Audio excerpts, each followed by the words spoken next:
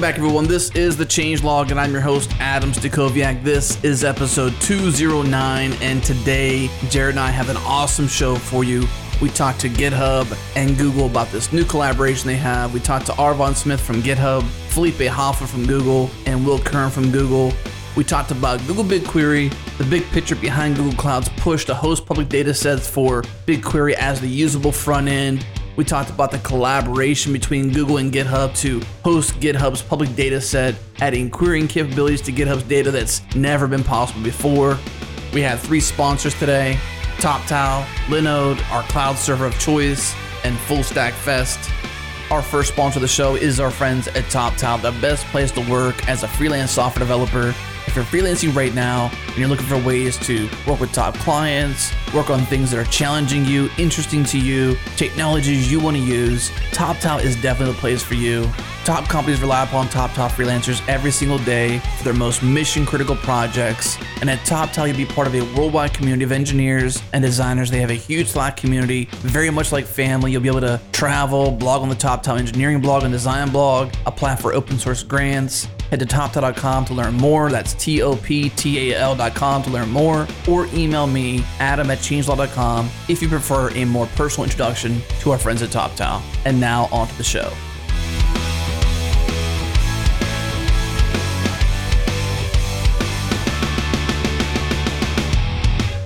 All right, we're back. We got a fun show here. I mean, Jared, we got some backstory to tell a little bit to kind of tee this up. So Back in episode 144, we talked to Ilya Goric, huge friend of the show. I mean, we've had Ilya on the show, I think 3 times now. Is that right? I think that's right. In fact, we were going to have him on this show as well. We have 3 awesome guests, and we figured we let them take the spotlight since they've been highly involved in this project as well as Ilya. Right. So we got GitHub and Google coming together, Google Cloud specifically, along with Google BigQuery.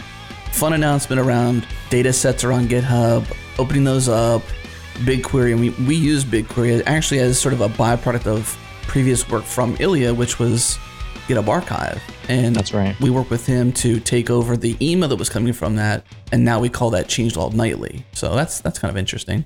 Yeah, in fact, we had a brief hiccup in the transition, but one that we were happy to work around as what they've been doing behind the scenes is making GitHub Archive and the Google BigQuery access to GitHub lots more interesting. We're going to hear all about that. Absolutely. So without further ado, we've got Felipe Hoffa, Arfon Smith, and Curran. Felipe and Will are from Google, and Arfon, as you may know, is from GitHub. So fellows, welcome to the show. Hi, thanks for having me. Hello there. Nice to be here. So I guess maybe just for voice's sake, and for the listeners' sake, since we have 3 additional people on the show, it's always difficult to sort of navigate voices. Let's take turns and intro you guys. I got you from top to bottom, Felipe, Arfon, Will, so we'll go in that order. So Felipe, kind of give us a brief rundown of who you are and what you do at Google. Hello there. I'm Felipe Hoffa. I'm a developer advocate, specifically for Google Cloud, and I do a lot of big data and a lot with BigQuery. And Arfon, how about you, bud? Yep, so my name is Arfon Smith, and I am GitHub's program manager for open source data. So it's my job to think about ways in which we can be sort of more proactive about releasing data products to the world. And this is what we're going to talk about today is a perfect example of that. Awesome. And Will, how about you? Yeah, hi there. This is Will Curran. I'm a program manager for Google Cloud Platform, and I'm specifically working on the cloud partner engineering team. So my role is in the big data space and storage space to help us do product integrations with different partners and organizations. Now, the main point of this show here in particular is obviously touching back on how we're using GitHub Archive, but then also how you two are coming together to make public data sets around GitHub available, collecting these data sets, showing them off. I'm assuming a lot of new API changes around BigQuery. Who wants to help us share the story of what BigQuery is, catch us up on the idea of it, hosting data sets? What's happening here? What's this announcement about? So we can start with what are we doing with GitHub or what is BigQuery? Let's start with the big picture, BigQuery, public data sets. Will, this is a big initiative of yours at Google. GitHub, one of those public data sets, but give us the big context of what you all are up to with these public data sets. It started with Felipe he's been working for a while now with the community and different organizations to publish a variety of public data sets. And we've got a lot of great feedback from both users and data providers. And one of the things they've said is that, they want more support for public data sets in terms of resourcing and attention so that they can, get more support for not just hosting those data sets, but for maintaining them, which is our biggest challenge right now. And so we developed a formal program at Google Cloud Platform to launch a set of data sets that Felipe had been working on them for a while. And we launched those at GCP Next earlier this year. And so the program basically provides funds for data providers to host their data on Google Cloud, as well as the resources to maintain those data sets over time so that there's current data. And so the program allows us to host a much larger number of data sets and bigger data sets.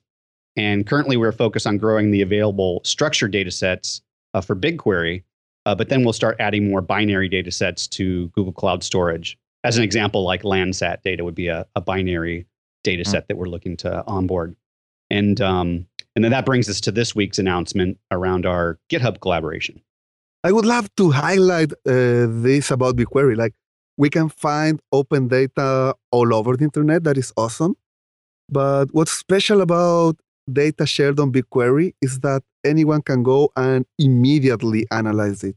Like everywhere else, you have to start by downloading this data or by using certain APIs that restrict what you can do. When people share data on BigQuery, like, for example, the GitHub archive that Ilya has been sharing for all this time, this data is available for immediate querying by anyone, and you can query it in any way you want. You can basically run full table scans that run in seconds without you having to wait hours or days to download and analyze the data at your home. Kind of reminds me of The Martian, when the guy's like, hey, I need to do a big analysis on the trajectory of the orbits and stuff like that. If anybody's seen The Martian, he's like, I need supercomputer access. It seems kind of like supercomputer access to any data set if that's what you want. Exactly. Once we have a data set in BigQuery, anyone, like you just need to log in. Everyone has a free terabyte every month to query, has access to basically a supercomputer that's able to analyze terabytes of data in seconds just for you. I know one of the things that, and Jared, you can back me up on this, with piggybacking off of Ilya's work with GitHub Archive and now Changelog Nightly's that email, that wouldn't be possible without BigQuery, because those queries happen so fast. It takes so much effort on a computer's part to get those queries on that big data set. I mean, that's pretty interesting. I like that. Oh yeah, so Ilya was the one that started sharing data on BigQuery, like as he told you in episode 144. Right. He was collecting all these files. He was extracting from GitHub all the logs. And BigQuery was opening up as a product at the time. So he chose BigQuery to share this data set. And since then, we've shared a lot more data sets in BigQuery. All the New York City taxi trips, Reddit comments, Hacker News, etc. And you're able to analyze it. And now what we're doing with Will is grow this into a formal program to get more data, to share more data, to make it more awesome for everyone. So those are interesting data sets. Will, maybe give us a few more interesting ones. Specifically, that would be cool for developers and hackers to look at and perhaps build things with. Either ones that you guys have currently opened up since our last show, which was February 2015, quite a bit ago, or things that you're hoping to open up that would be interesting for developers. One of the ones I like using myself is the NOAA GSOD data. I have a lot of interest around climate change themes and topics.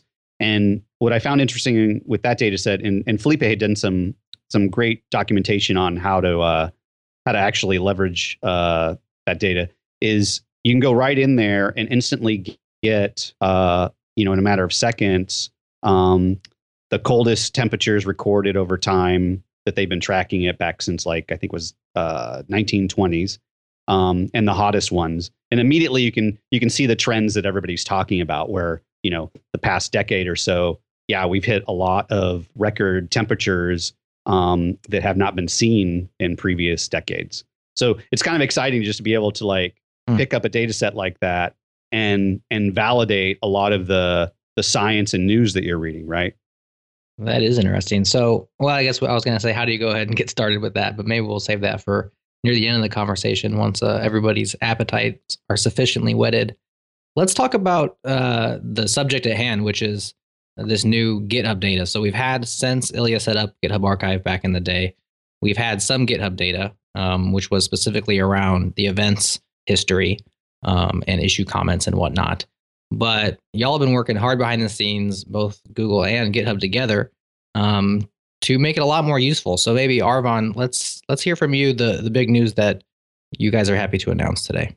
So yeah, as you kind of will be well aware, with the existing GitHub Archive, the GitHub API spews out all these events, like hundreds and hundreds per second of public kind of records of things happening on GitHub. So things like when people push code, when people star a repo, when orgs are created, all these kind of things already happen, and these are just JSON kind of blobs that come out of the API. And so the GitHub Archive has been collecting those for about 5 years now. But what we're adding to that is the actual content that these events describe. So if you had a push event in the past, so somebody pushing code up to GitHub, you had to go back to the GitHub API to go and get the file, for example, a copy of what was actually changed.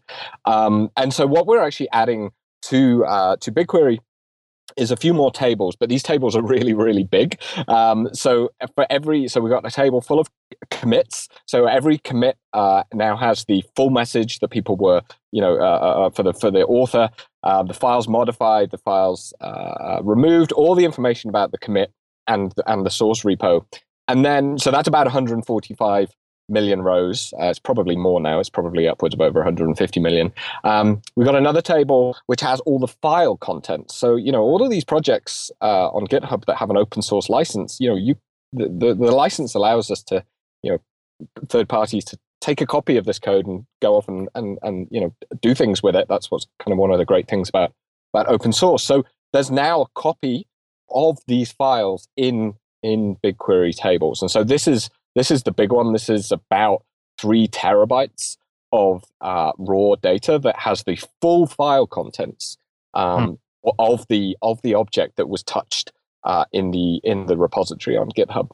And I'm sure we'll dive into like some of the possibilities of what you can do with that. And then in addition, there's another table which basically has a full mapping of where the file, all of the files at kind of GitHead in the repository. So like a mapping of all the files and all their paths and joining them to the file content. So you can, and there's about 2 billion of those file paths. So basically we've got this kind of vast kind of network of files, commits, and now also the contents of those files sitting ready to query in BigQuery. So it's about, I think we're upwards of about 3 terabyte data set here, and it's the biggest data release that we've ever made. That's awesome. It sounds like a lot of work. I'm just sitting here thinking, man, it's a lot of work even describing it. I'm sure both sides have put a lot of effort in this. Can you describe the partnership, the way you've worked together, the two companies, and from your perspective, like what all went into making this happen? Sure. So I'll start, but I'm sure there's more detail to come from Felipe as well on this. So sort of unsung hero of today's call is, two really. Ilya, of course, but a guy called Sean Pierce, who works in the open source office at Google. And so, like the desire for data from GitHub is like a generally kind of a general request we get from large companies who are doing a lot of open source. So we get that from, Google regularly pulling data to analyze their own open source projects on GitHub. And so Sean had actually done some early work exploring this, pulling these commits into BigQuery. He'd started to kind of build out a pipeline to help monitor their own open source projects.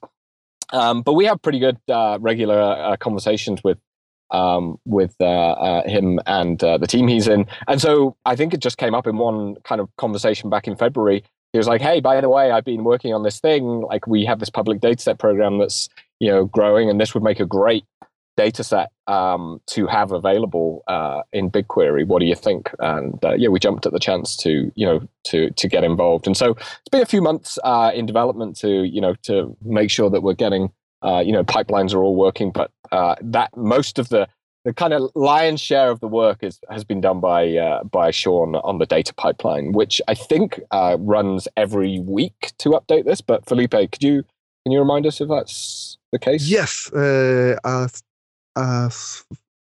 at least today it's set up to run every week. So this snapshot will be updated every week with the latest files details in GitHub. I have a quick story about the partnership. When I was first approached with this, and it was Sean, and I got introduced to Arfon. And one of the first questions I asked when I talked to a data provider about, is this going to be useful or whatever, given the backlog we have, is I asked, can you send me a sample query, that shows, how this will be useful to users. And one of the first queries that Arfon sent was number of times this should never happen. And I knew it was going to be fun just working with this data. And I've just run the query actually after our last load here. And we're not quite at 1 million times yet, but we're getting close.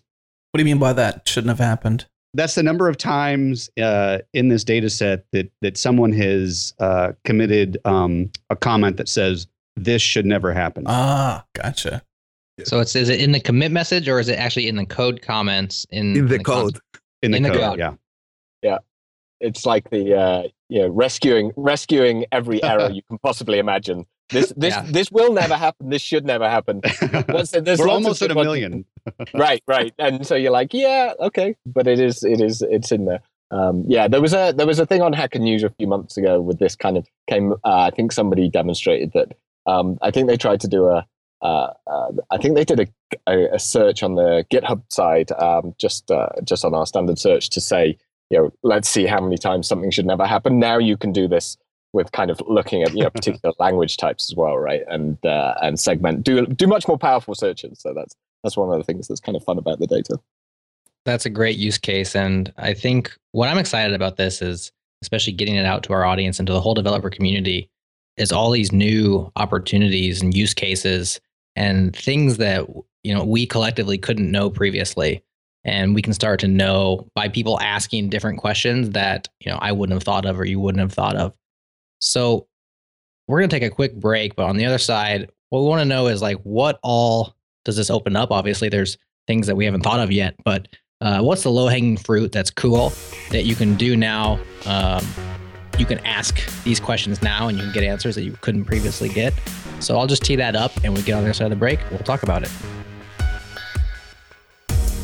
Linode is our cloud server of choice. Get up and running in seconds with your choice of Linux distro, resources, and node location, SSD storage, 40 gigabit network, Intel E5 processors. Use the promo code CHANGELOG20 for a $20 credit, 2 months free. One of the fastest, most efficient SSD cloud servers is what we're building our new CMS on. We love Linode. We think you'll love them too. Again, use the code CHANGELOG20 for $20 credit. Head to linode.com/changelog to get started. All right, we're back with quite a crew here talking about big data, Google BigQuery, GitHub, fun stuff. But in the wings, when we take these breaks, we often have side conversations, and it had just occurred to us that everyone on this call is in a unique place. Like, for example, Felipe, you're up in the YouTube studios in New York because you're at a conference up there.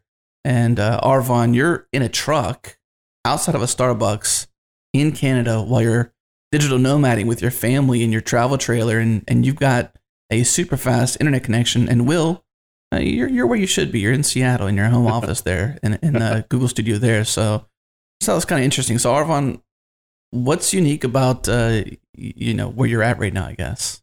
Well, it's the speed of the internet is remarkable. I'm in, as I say, outside Starbucks with about 100 megabit connection, so that's pretty great. That's unheard of.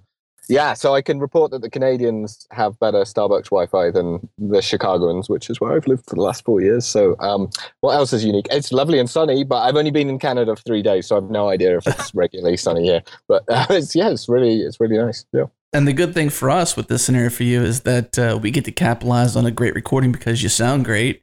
Your internet's doing great. We don't have any glitches whatsoever. So thanks, Starbucks, for super fast internet connections in Canada. Appreciate that. That's sponsored by Starbucks. Probably can't say that, right? We'll have to reach out to their PR department or their marketing department to send them a bill for this show or something like that. But on to the more fun stuff, though. So Jared teed this up before we went into the break, but big story here. Google BigQuery has been out there. We're aware of it, but now we're able to do more things than we've ever been able to do before. So let's dive into some of these things. What are some things you could do now with this partnership, with this new data set being available there, the 4 terabytes or 3 terabytes of GitHub public data being there? What can you do now that you couldn't do before? The beauty is that anyone can do it. So it's not just me, but anyone's. It's open data. But just having access, being able to see 2 billion files, to be able to analyze them at the same time, it's really, really awesome. For example, let's say you are the author of a popular open source library. You can go and find every project that uses it, and not only that they are using it, but how they're using it. So you can go and see exactly what patterns are people using, what are they doing wrong, where they are getting stuck. And you can base your decisions on the actual code that people are writing. Yeah, I think the kind of insight into how software that maybe you maintain is being used, I think, is one of the most powerful ones I can think of here. Because, for example, say you're wanting to make a breaking change to your API. One of the projects I maintain on behalf of GitHub, the project called Linguist, we want to change like one of the core methods. Actually, the one that detects the language of the file. We want to change its name, and we want to kind of re-architect some of the library. And we know it's a breaking change to the API, and we've had deprecation warnings out for 12 months. But honestly, being able to run a query that sees how many times people are actually using that API method still helps me as a maintainer understand like the downstream impact of my changes. And currently, that's just not been possible before. And of course, you can't see what's going on in private source code, but a lot of this stuff is in open source repos as well. So being able to have that kind of to drill down into source code, all of the open source code that's on GitHub. And I mean, for me, the other kind of killer feature is like to be able to do this, you want to write a regular expression of some kind, right? And so, being able to run regex across 4 terabytes of data or 3 terabytes of data, we should actually figure out what the exact number is. It increases daily, of course. But being able to run a regex against all that data is incredibly powerful, and something that's just not been possible before. A while back, we had Daniel Stenberg on the show. He's the author of Curl and libcurl, of course. And we asked him at that time, how do you know who your users are? How do you speak to your users and ask them things? And really, he said, I have no idea. I mean, first of all, curl's so popular that it's kind of like SQLite, like the world is his users. But he didn't really know how people were using his library. But with something like this, like you said, it's only the public repos, of course. We wouldn't want to expose the private repos, big data. But he can actually just go to BigQuery and look for how many people are including libcurl, right, linking to it in their open source. And not just that, but he can also, like you said, look at very specific, method signatures or how they're using it, and he can get insights. Now, it's not 100% the truth because, like we said, he's got way more users than just open source, but it's at least a proxy for reality. Is that fair to say? Yeah. I mean, and there's fun things you can do as well. Like we're sharing some example queries that we've authored as a group, but of course, there's unlimited possibilities here. But you can also look at most common emojis used in commit messages and silly stuff like that. But so there's less serious things you can do as well that would also currently be pretty difficult. But I mean, being able to drill down and understand how people are using stuff is extremely, extremely important to many people. Actually, one use case that's kind of near and dear to my heart. I mean, everyone's interested if people are using their stuff, but some people actually have to report that, right? Because maybe one particular use case that I'm very familiar with is like people who've received funding to develop software, so maybe academic researchers who develop code, they'll have funding maybe from the National Science Foundation, and the only thing that matters really to the NSF is how many people, like what was the impact of that software. And it's really hard to answer that question, like how many people are using your stuff. You could maybe say, oh well, it's got 400 forks. Now I would say anything that's been forked 400 times is pretty popular, but that doesn't actually mean it's being used. It's a kind of a weak kind of signal of usage. Whereas an actual, like, I can give you the URL of every downstream consumer of my software, and it's been used by 50 different universities or whatever. But they being able to give people the opportunity to actually report usage is interesting and fun for lots of people, but actually like mission critical for many people as well. And so we get a lot of requests at GitHub from specifically researchers who are trying to demonstrate how much their stuff is being used. It's been really hard to service those requests in the past, but I think we're going to be in a much better position to do that now. Another interesting use case, Felipe, maybe you can speak to this one, probably exciting both for white hats and black hats alike, is an easy way of finding who and what exactly is using code that's vulnerable to attack. Can you speak to that? Yes. So I'm super excited about that. Like, security-wise, if you are able to fix and find a problem in your source code, that's cool.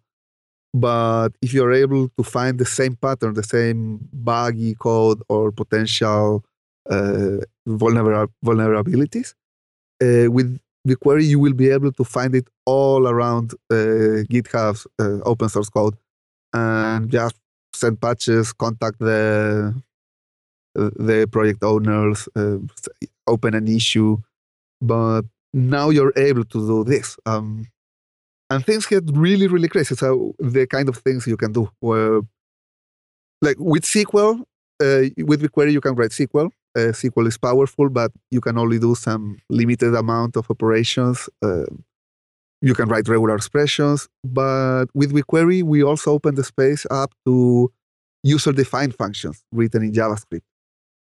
For example, there is this JavaScript static code analyzer called JSHint, and I'm running it now inside BigQuery just to analyze other JavaScript code and see, for example, find all of the unused variables.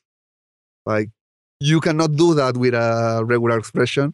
If you try to run this in your own computer, it would take days. But with BigQuery, you're able to just actually analyze the flow of the code. Are there unused variables? How are the libraries being used?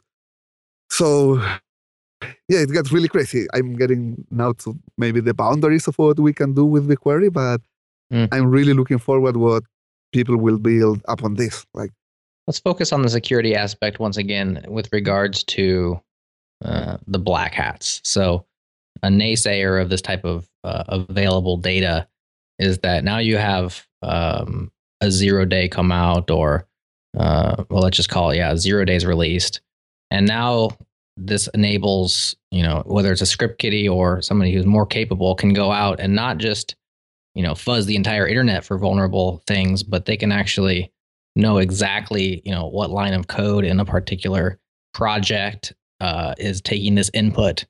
And so while people can go out and do pull requests, people can also go out and hack each other. Do you have concerns about that? Well, I believe in humanity on one side. I think there are more good people than bad people. And usually people, when they are attacking, they are more focused on particular projects.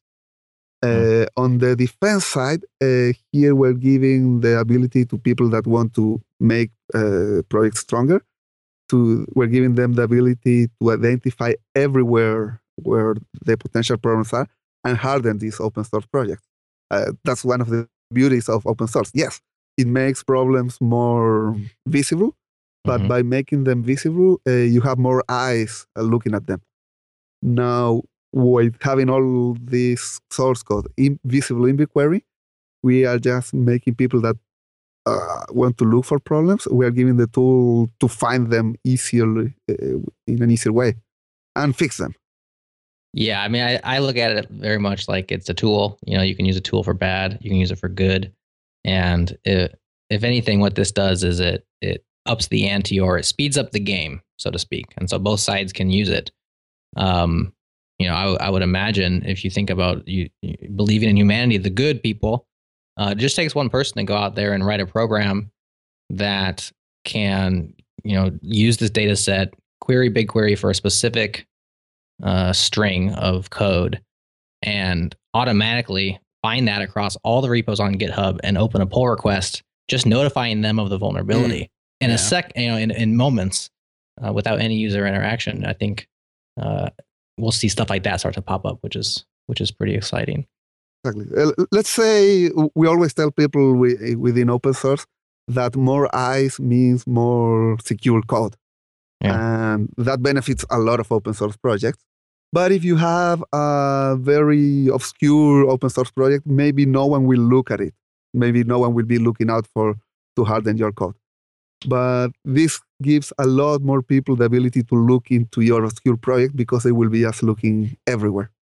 Well, just think about it now. Like right now we have not so much no eyeballs, but very little eyeballs because the process to have such knowledge is difficult.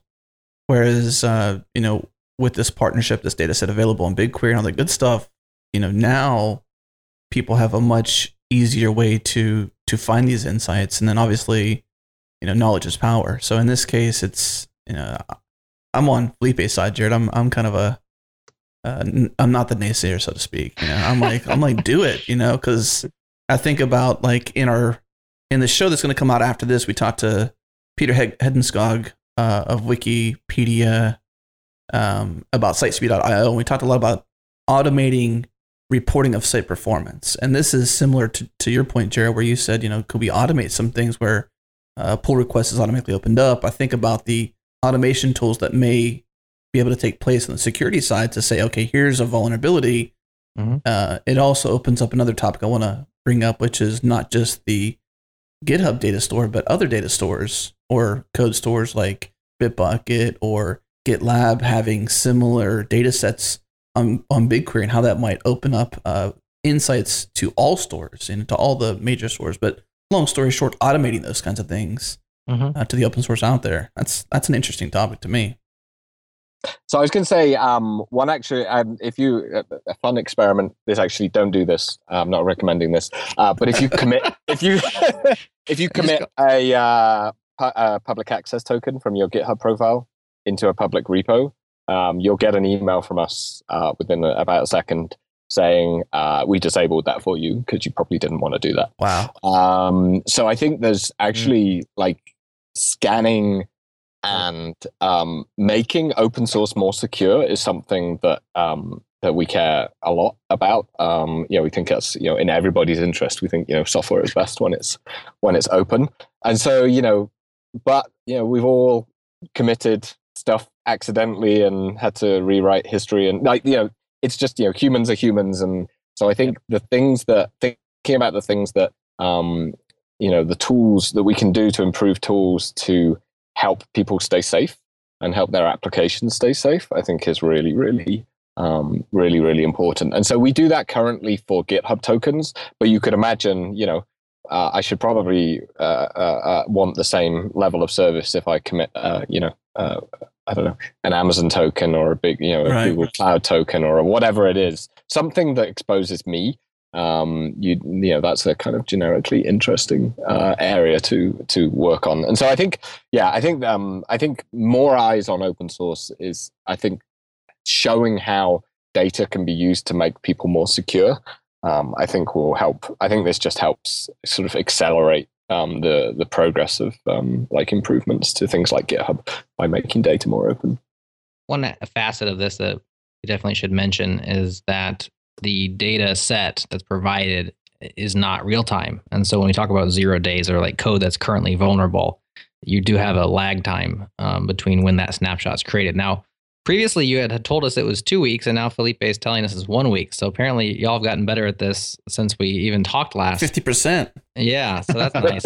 I'm curious if there's ever a goal to make that a nightly thing, or if a week is good enough, or what your thoughts are on that. I mean, I would love to see, I think an obvious thing to do with, big archives of data is, to improve the frequency at which they're being refreshed. I would love to see these things get more and more close to live. So I mean, I think it's how often the job runs. I think the job takes about 20 hours to run currently. So we're gonna hit a limit of how quickly the pipeline can run, but maybe it can be parallelized further. I don't know, Felipe, do you recall how long it takes to do this big import right now? What I can say is things can only get better. Like it's amazing how things just improve while I'm not looking. It's our current bottleneck in data warehousing and analytics. And so, you can expect that all cloud providers are going to be optimizing for that and getting as close to real time as possible. What does it take, I guess? Can someone walk us through the process of, capturing the data set, whether it dumps down to a file? What's the process? Maybe even, Arfon, on your side, like what inside of GitHub had to change to support this? Like what new software had to be built? But walk us through the process of the data becoming available and then actually moving into BigQuery. What's that process like? Kind of walk us through all the steps. So from GitHub's side, actually very little changed. I'm probably not the best person to talk to about the process of actually doing the data capture. I mean, we regularly increase API limits for large API customers, and so I think we did that. But Felipe, do you have more detail on this? Yeah, let me make a parallel with what the story Ilya told you when he was back here February last year. First, he started looking at the GitHub's public API. He started logging all of these log messages. And once he had these files, he had to find a place, to store them, to analyze them, and to share them. And the answer was BigQuery.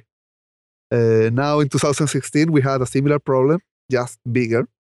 It starts by taking a mirror of GitHub, using their public API, looking at GitHub's change history. Once you start mirroring this, you have a lot of files.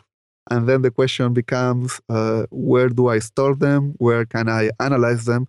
Where can I share them with other people? And that's where Sean Pierce is the superstar that writes this pipeline to take mirror GitHub and then put it inside BigQuery as relational tables. That's basically the Google magic in summary. But yeah, it takes a lot of MapReduces and doing things at Google scale to be able to just, oh yes, I downloaded, I made a mirror of all of GitHub.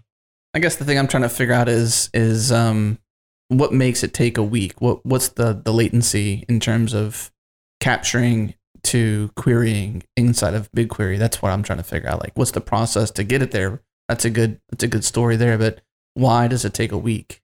Yeah, no, I think it's might take closer to a day, but it's all about how many machines you have to do this. Right. You want faster results, you just keep adding machines to it, and then it becomes a question of how much quota do you have inside Google versus other projects. And I hate to keep further compressing the time like we're just making changes right now, but I think we're down to 6 hours. Really? Oh, nice. The pipeline. So we had a conversation a week ago, basically, to tee up this conversation. It was 2 weeks then. Then we thought it was a week today, and now it's 6 hours. By the time the show ends, it's going to be real time. Yeah. Good job, Will. Felipe is actually coding right now as we talk. So. Sean is a star, but yeah, it's all about getting more machine resources for the project. And the more people use this dataset, the more important it becomes. Well, we start putting more resources on it. I'm really, really looking forward to what the community will do with this data and the tools they will develop over BigQuery to be able to just analyze the data in place. So I have a good example, I think, of a question that's currently pretty much impossible to answer without this data set if you're interested. Absolutely. So I was talking to a researcher about 6 months ago, and he was trying to answer the question. So like if you kind of read a 101, let's getting started in open source, like how do you create a successful open source project? People will tell you it's very important that you have good documentation, right? Like you want to have your API documented, you want to have a good README. And he was like, you know what? I've used software where the documentation is really poor, but it's still really popular. And over time, I've seen the documentation improve. So his question was, is documentation a crucial component of a project becoming successful, becoming widely used? And so to answer that question, you kind of need, a timeline of every commit on the project. You probably want to know the file path, what was in the file. Let's say documentation in GitHub's world is, Markdown, ASCII-Doc, restructured text. Even just those 3 extensions would probably represent about 95% of all documentation. And so you can look at what's code and what's docs, but you can't do that query today. You have to, as an individual, you would have to go and pull down, you have to git clone, thousands, hundreds of thousands maybe of repos from GitHub, store them locally, then write something that would allow you to programmatically go through all these Git repos, building up all these histories. These histories are now in BigQuery. So I'm not saying I know exactly how to write that query, but the data's there, right? It's possible now to answer this question. And I think one of the most exciting things for me about this data set is, I think there is still a huge amount to be learned about how people build software best together. And I think that's not something that necessarily, the really hard questions, I think, are often best answered by people in like the computational social sciences, people who study like how people collaborate, and they need really, really big data sets to do these studies. And to date, it's just not really realistic for GitHub to, the API for GitHub's API is just not designed to serve those kinds of requests. It's designed for building applications against. And so I think we're going to see, a huge kind of uptick in the amount of really data intensive research about collaboration and about open source software and about how people best work together, and powered by this data set. Yeah, that's very exciting. And as people who are, very much invested in watching the open source community do their thing and tracking it over time, I'm excited at all the possibilities that are going to be opened up. And I even think of just when GitHub Archive came out and all of a sudden we started having cool visualizations and charts and graphs and like people putting answers together that we didn't know we could ask questions about. And now we have so much more. Super awesome. I think what we're going to tee up for our next section is BigQuery itself, because it does seem like a little bit of a black box from the outside. Like, how do you use it? How do you get started? How long do the queries take? There's a free tier, there's a paid tier. I'd like to unpack that so that everybody who's excited about this new data set can, at the end of the show, go start using it and check it out. So we'll talk about that when we get back.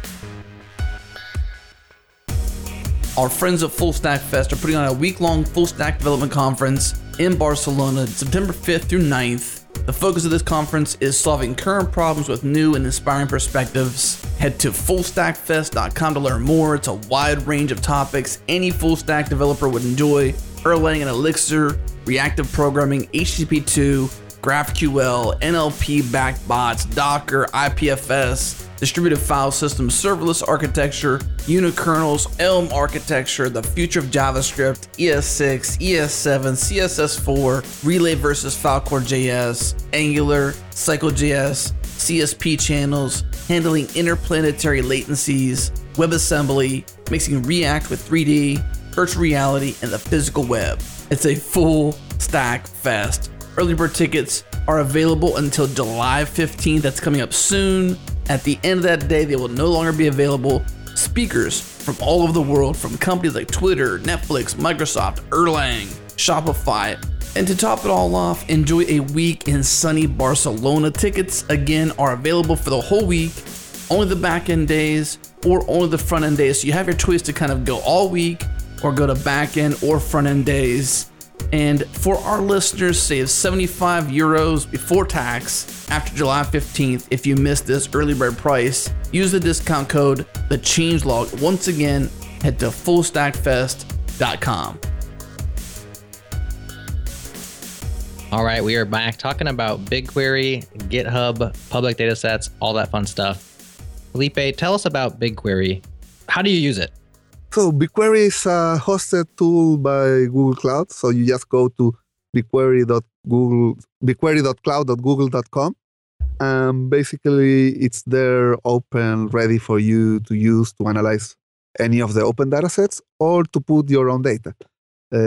Just in case you're wondering if it's only for open data, nope. You can also load your private data, and it's absolutely secure, private, etc.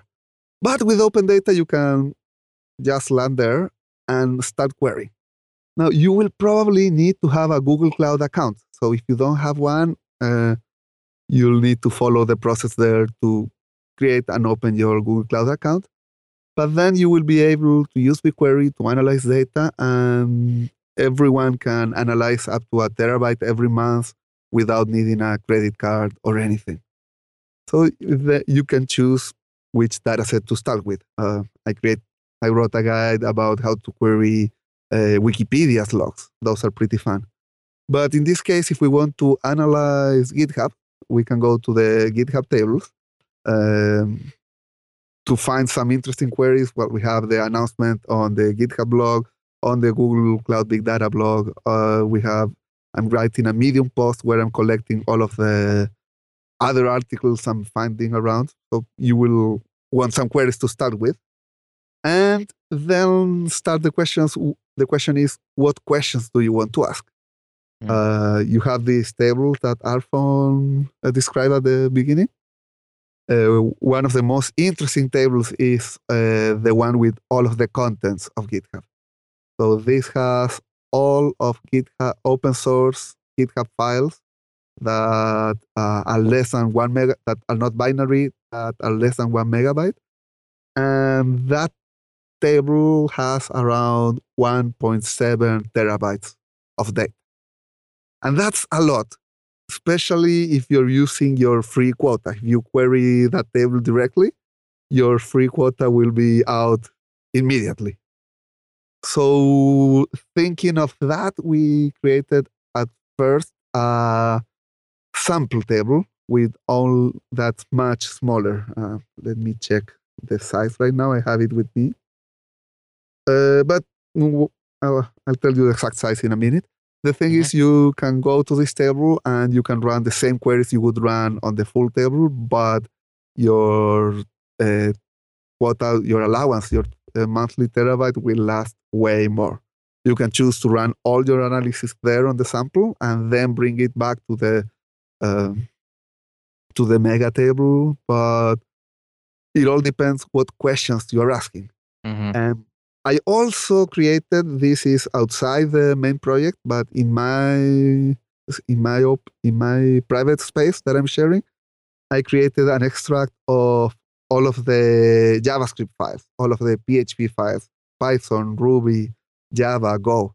So if you're interested in analyzing Java code, you might be better off starting from my table.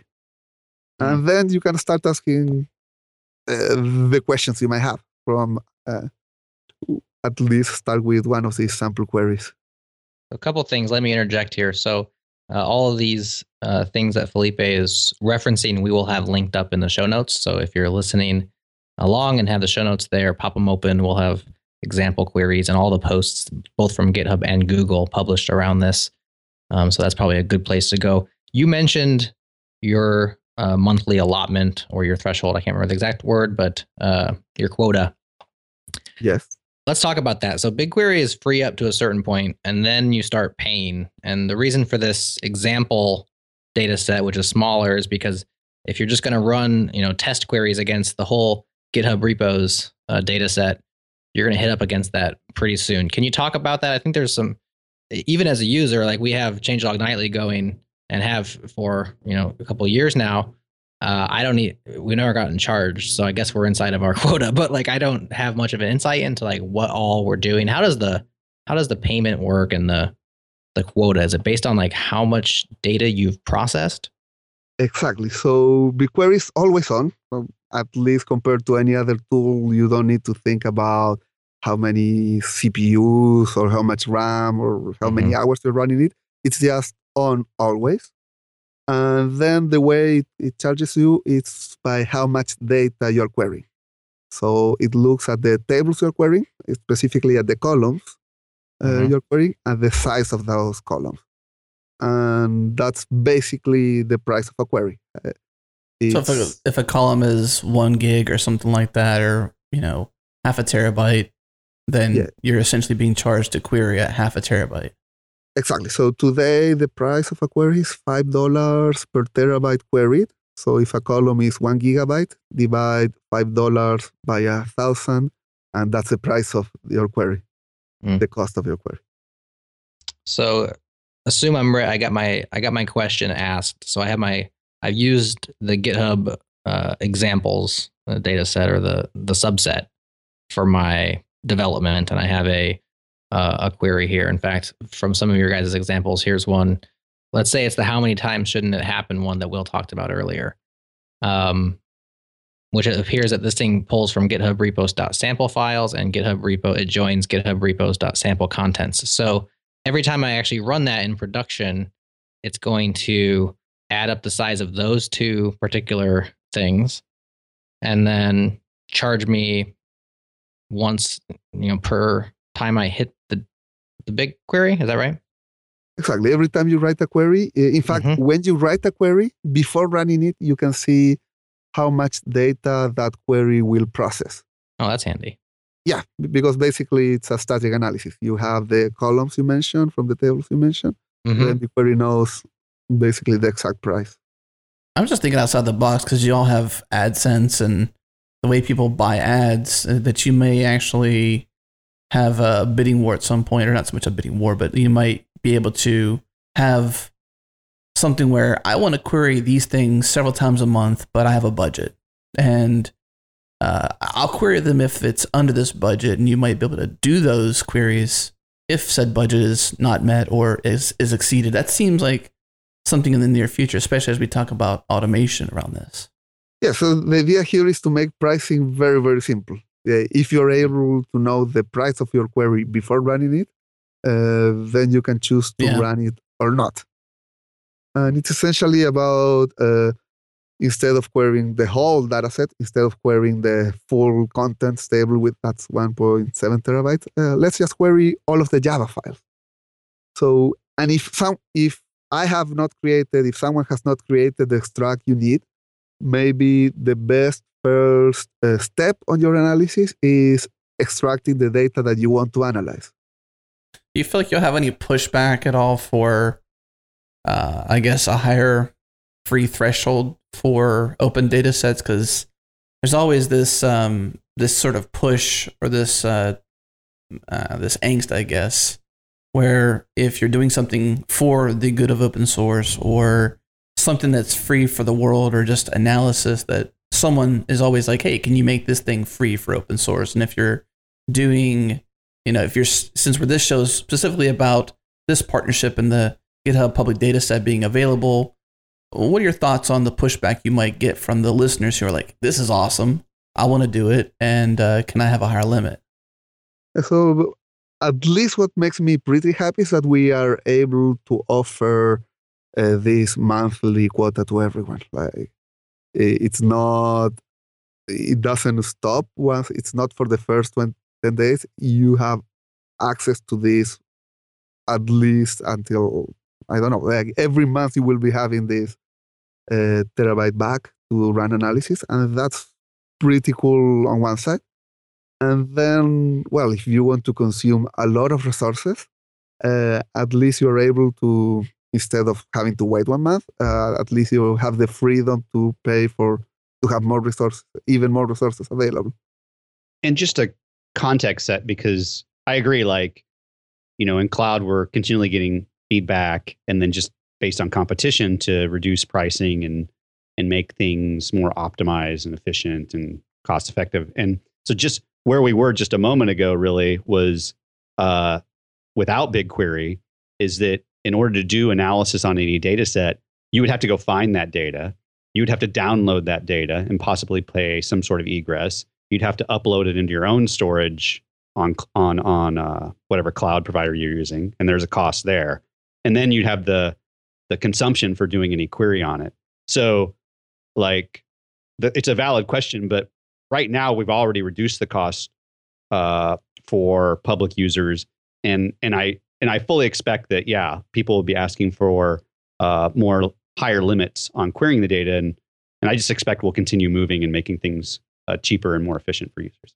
Well, I think the steps you just mentioned there, that just for one, telling people this is what it actually takes to do this without BigQuery, and now the BigQuery is here. We've taken so many steps out of the equation. You've obviously got Google Cloud behind it, the supercomputer that we talked about in part one of the show, basically having access to that, and I think just sort of helping the general public who is going to have clear interest in this, especially listen to this show. Like, everyone who listens to this show is either a developer or is a aspiring developer, so they're listening to this show with a developer's mind, so to speak, and so they're thinking, if I want to use this, how can I use it?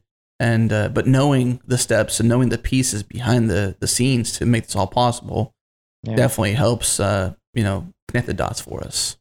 And it's really, what's great about working at Google is this is really in our core mission. I mean, Google's core mission is to organize the world's information and make it universally available. And then so for the public data program, this is a natural extension of that mission within the cloud organization.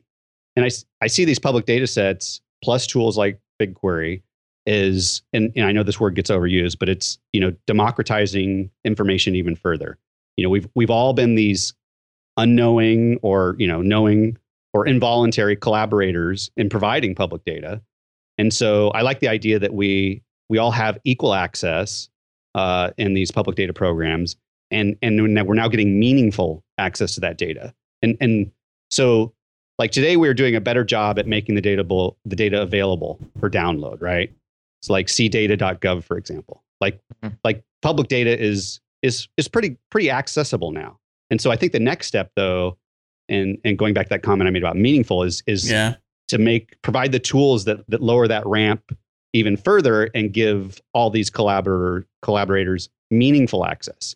So we're starting with SQL, which for most developers and marketers is a pretty good level of entry for querying enormous sets of data. But I think we're going to end up with like machine language powered speech queries, right? Where we're not, Felipe, Arfon, and I aren't talking about these queries that you have to construct and these and managing your limits on the data. We're actually telling you just to ask the machine, the data set, a question. Yeah. Let's continue on a little bit on the practical side of how you get that done. So you mentioned the console, which is where you can write your queries and test your queries and run them. There's other ways that you can use BigQuery as well. Once you have those queries written, for instance, with Changelog Nightly, we're not going into the console and running that query every night and shipping off an email. It's all programmatic. So can you tell us what it looks like from the API side, like how you use BigQuery not using the console? Yeah, so BigQuery has a very simple to use REST API for people that want to write code around it. So now we have a lot of tools that connect to BigQuery. Tableau is one of the big ones. In specifically open data, we are partnership with Looker. So some of our public datasets that we are hosting with Will have specifically Looker dashboards built over them. I love Redash for writing dashboards, and that's dashboard software that was not created for BigQuery at all, but it was open source. People loved it, and people started sending patches so it connects to BigQuery. So now you can use Redash to analyze BigQuery data, and that's I just love using that one.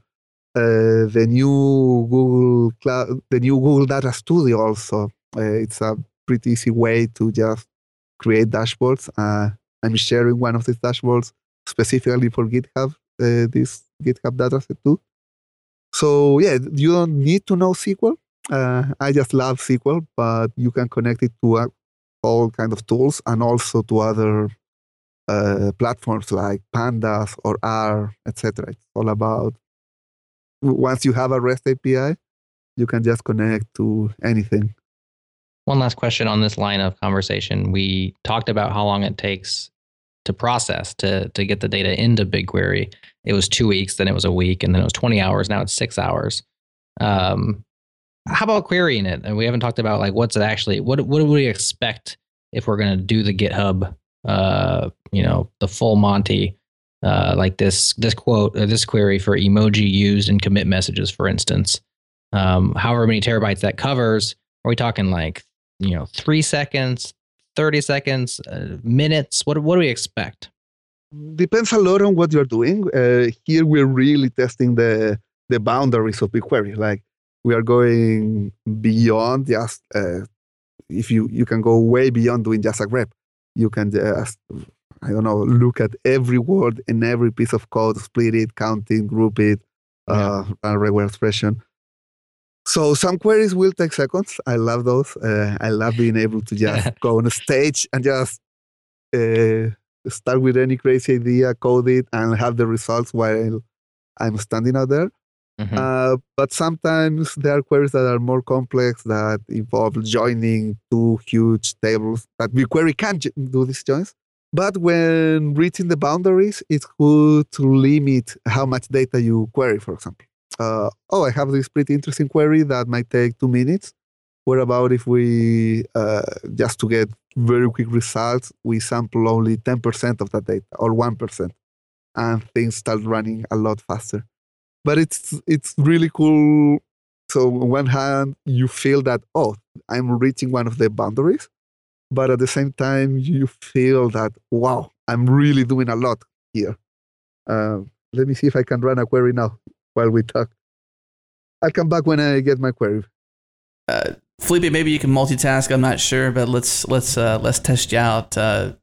Earlier in the show was actually in a break. We talked about some things you have some affinities for what the possibilities of BigQuery and all these data sets being available might offer. And one of them you mentioned was being able to cross-examine data sets. So, for example, you had said how weather may affect, I think it might have been, pushes to GitHub or pushes to open source or something like that. But basically how you're able to capture various large public data sets that may be like traffic patterns, weather, and the ability to deploy code or push code to GitHub. But what other ideas do you have around, and what are some of your dreams for cross-examining data sets?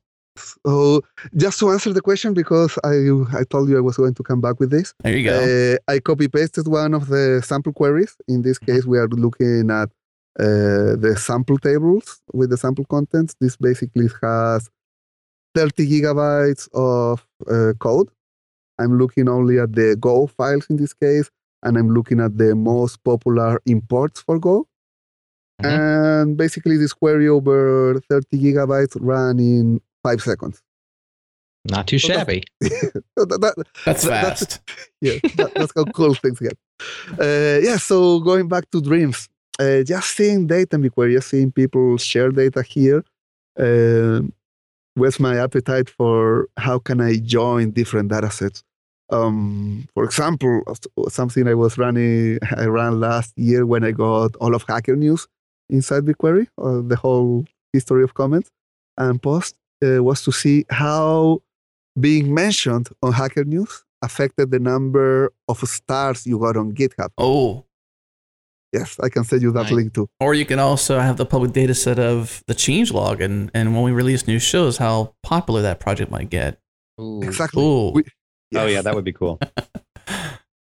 So we can see all these things moving around the world, the pulse of it, and how each one affects each other, Reddit comments, Hacker News comments, the Wikipedia page views, and you can see the real effect on code, on what will be happening on GitHub code, or how on the stars, on how things start spreading around, and the ability to link these data sets, to add weather, like, do people code under good or bad weather? Right. let's extend that a bit then. Another question we have for you is, and this is more for all of you, this isn't just you, Felipe, but keying off of this topic here, what would you like the community to do as a result of this? So you have some, pure love for cross-examining data sets, things like that. And as you can hear, there's a crazy storm here in Houston. Wow. If you heard that lightning there, the hatches are being battened down now. My wife, she's out there taking care of it, but I got to go join her soon. So maybe the show will end eventually. But in between now and then, what would you like the community to do? So you got the listening ear of the open source world, hearing you guys talk about this stuff now, all these data sets being available. Will, maybe at some point you could talk about some other data sets that might come to play here as well to fuel this fire. But what are your dreams for this? What do you want the community to do with it? I'll go. So I would love to. I mean, one of my favorite projects that uses GitHub data, open source data from GitHub is libraries.io, and I know you had Andrew on a few episodes ago. So I think there's still, huge opportunity to lower the barrier to entry for people into open source, and so I think part of that is, maybe product changes and improvements to GitHub. But I think there's, there's like really interesting projects out there, like first pull request and up for grabs, like low hanging fruit issues that are easy for the community to work on. I think I'm convinced that there is in this data set, like the answers to questions like what makes, a welcoming project for people to come and work together, combining. We've got everything that everybody's ever said to each other. All of the code that's been written, you can run, static analysis tools on that code to see how, look at the sort of, the quality of that code, maybe how approachable it is. There's just, I think, a missing piece right now that if I am a 20-something CS graduate, and I can program like crazy, but I've never participated in open source. And there's lots of these people. Or maybe I'm just somebody who's just got my first computer and I've heard about open source and I want to get stuck in. I think there's a missing piece right now that we are, we're not connecting always the sort of supply in terms of the talent that's out in the world with the opportunity of projects that have, everyone wants more contributors. Everybody wants people helping to build software with them together. And so I'm really excited to see what the community are going to do around those topics. Because I think you think about what Andrew's done with libraries,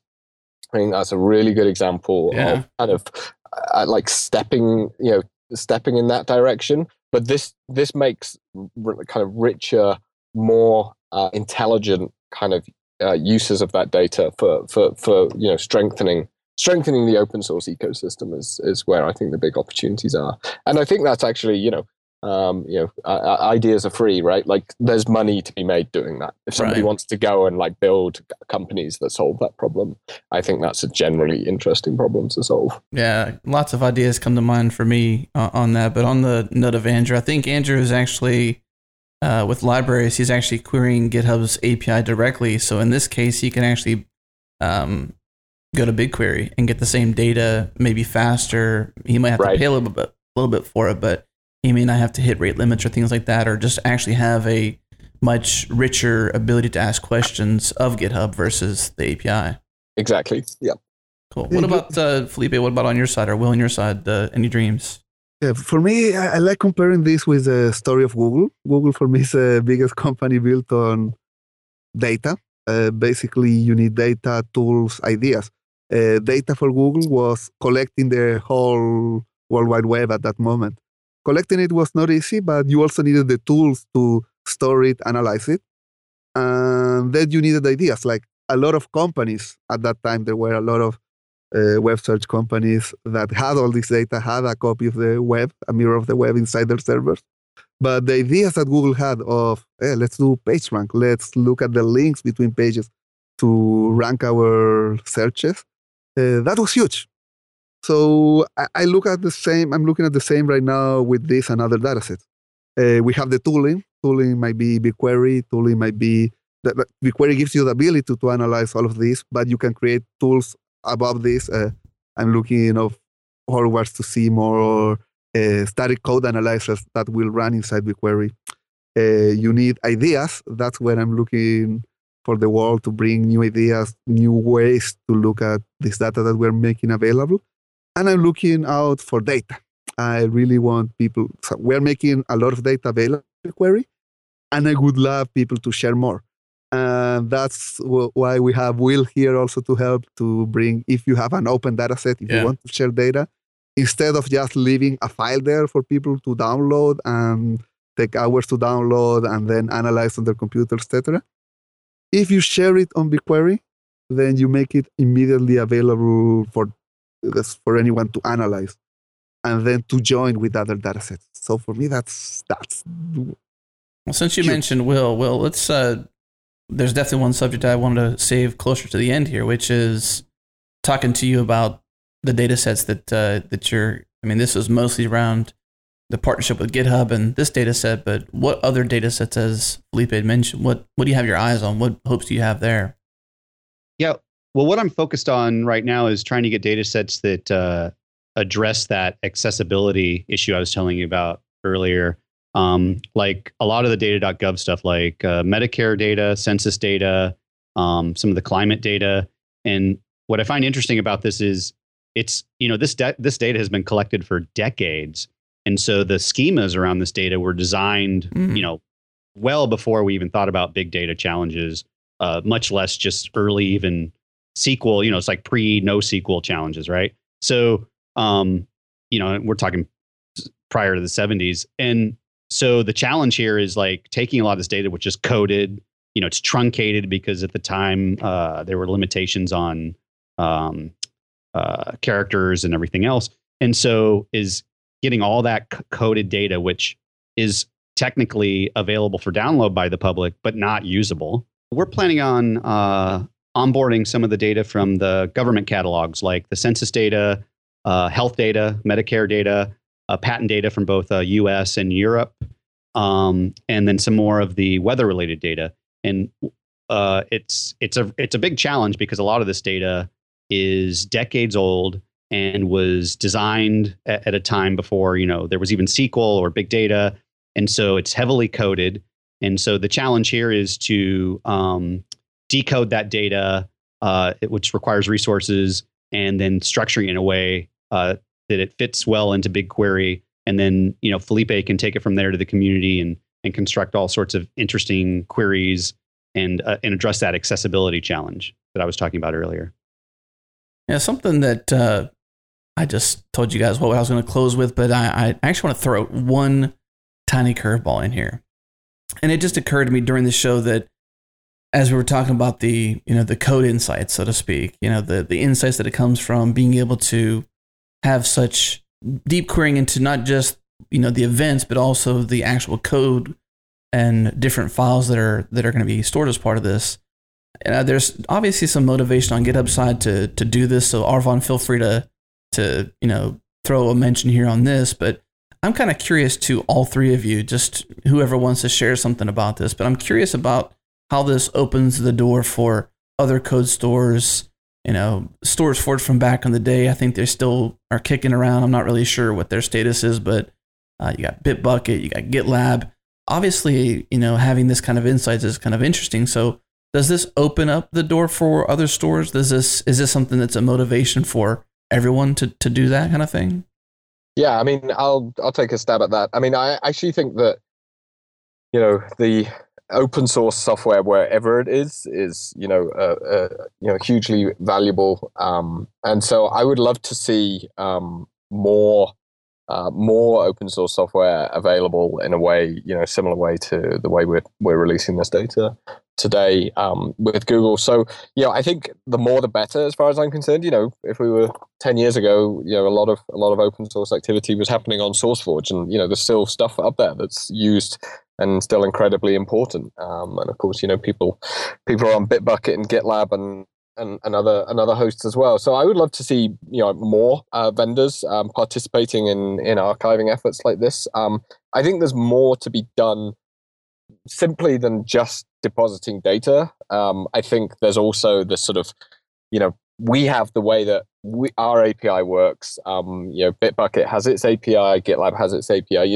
There's there's differences between all the different platforms, even if maybe there's many of them are using Git or Mercurial at the kind of base level for the code. So I think there's actually really big opportunities to standardize some of the ways in which we kind of describe the sort of the data structures that represent not only code, but all of the kind of pieces around it, the community interactions, the comments, the pull requests, all of these things. And so I'm aware of a few community efforts. There's one called Software Heritage. There's one called Flossmole, where they've got, for example, all of RubyGem's stuff in there and a whole bunch of SourceForge data. I think, I've talked today about some of the things about, empowering the research community around these data sets. I think one of the issues with doing that right now is, I spend most of my time thinking about GitHub, the data that GitHub hosts, but of course that isn't all of open source. And I think making sure that it's possible for all of software to be studied, I think is going to be really important going forward. So yeah, I think there's a bunch of opportunities there about improving platform interoperability, that kind of that I don't think many people are talking about right now, and I'd love to see sort of some advancement in that, because I think it's good for the ecosystem at large. Yeah, I would like to highlight also the technical side. There is a big technical problem. Then the question here is: are we able to host all of GitHub code, open source code, in one place and able to analyze it in seconds? Well, we just proved that we can. So let's keep bringing data in. Let's keep furthering the limits. But yes, technically, we can solve this problem today. That's a good thing. I mean, obviously, Will, with your help, and Felipe, your abilities to lead this effort, and Arfon, your efforts on the GitHub side of things to be open to this. And I think part of this show is one, sharing this announcement, but two, opening up an invitation, to the developers out there, to the people out there that are doing all this awesome open source and dreaming about all this awesome open source, having this invitation to bring their company's data sets, if there's open data out there, to BigQuery. And so I guess, Will, what's the first step for something like that? You said that that's an open door. Obviously, if 10,000 people walk through the door at once, it's not a good thing, because you may not be able to handle it all. But what's the process for someone to reach out? What's the process to share this open data? Yeah, so they can contact us. And I'm trying to pull up just so I get it's on the cloud.google.com site under our dataset page. They can contact us. Where is that email? I will give that email to you so you can put it in awesome.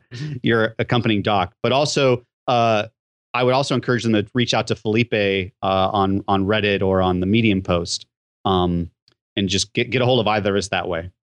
We'll have that Medium post in the show notes. So if you've got your app up or whatever, I just got it. It's bq-public-data@google.com. bq-public-data@Google.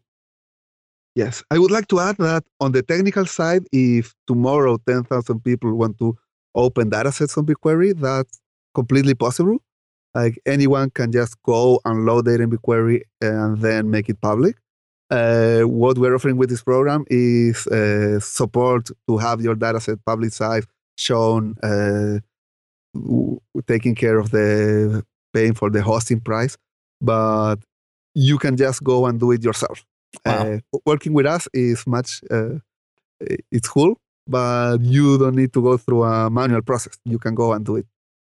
That's an excellent point. And to be clear, you can upload your data and then put ACLs on it to make it public. And then anybody that queries that data, you're not going to be charged for their queries. Gotcha. That's good then. So you can mainly do it if you have a big data set and you want some extra hand holding, so to speak. So the email you mentioned, we'll also copy that down and put that in the show notes. But it's possible to do it on your own, as you'd mentioned, through the BigQuery interface and making it public and not being charged. That's a good thing. Well, let's wrap up, because I know I had a storm. We did have a quick break there because of the storm and my internet outage for about 5 minutes. So thanks for bearing with that. And listening audience, you probably didn't even hear it, because we do a decent job of editing the show and making things seamless when it comes to breaks like that. But this is time for some closing thoughts. So I'll open up to everyone, whomever wants to take it, but just some closing thoughts on some general things we talked about here today. Anything else you want to mention to the listening audience about what's happening here? All right, I'll go.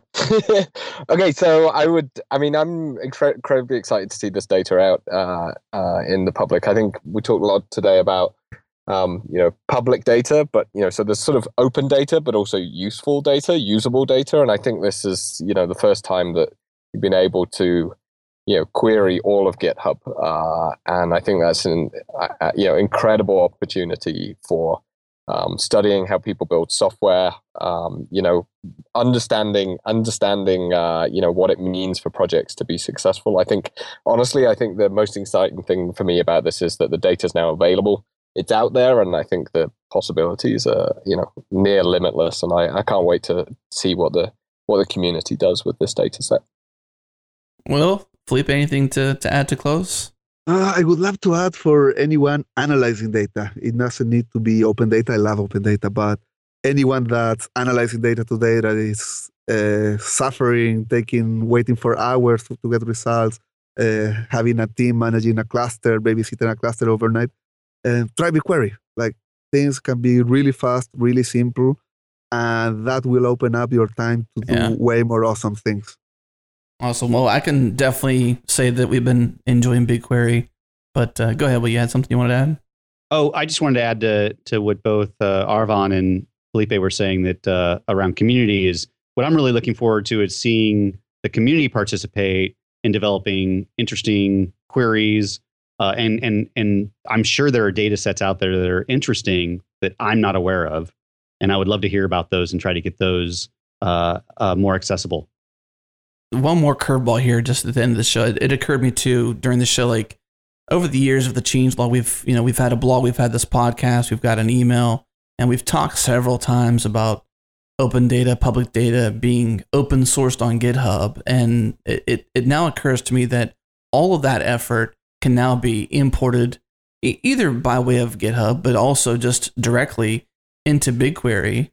And, so if you're out there and you've got a data set you've open sourced on GitHub, go ahead and go to BigQuery and put it there and make it public there. That way people can actually leverage it, because I can't even count on my hands how many times we've covered open data in all the ways we've talked about on the show today. But that seems like, putting it on GitHub is great, but then making it useful, not that GitHub isn't useful, but making it useful is putting it on BigQuery and opening up for everybody. That's to me seems like the cherry on top.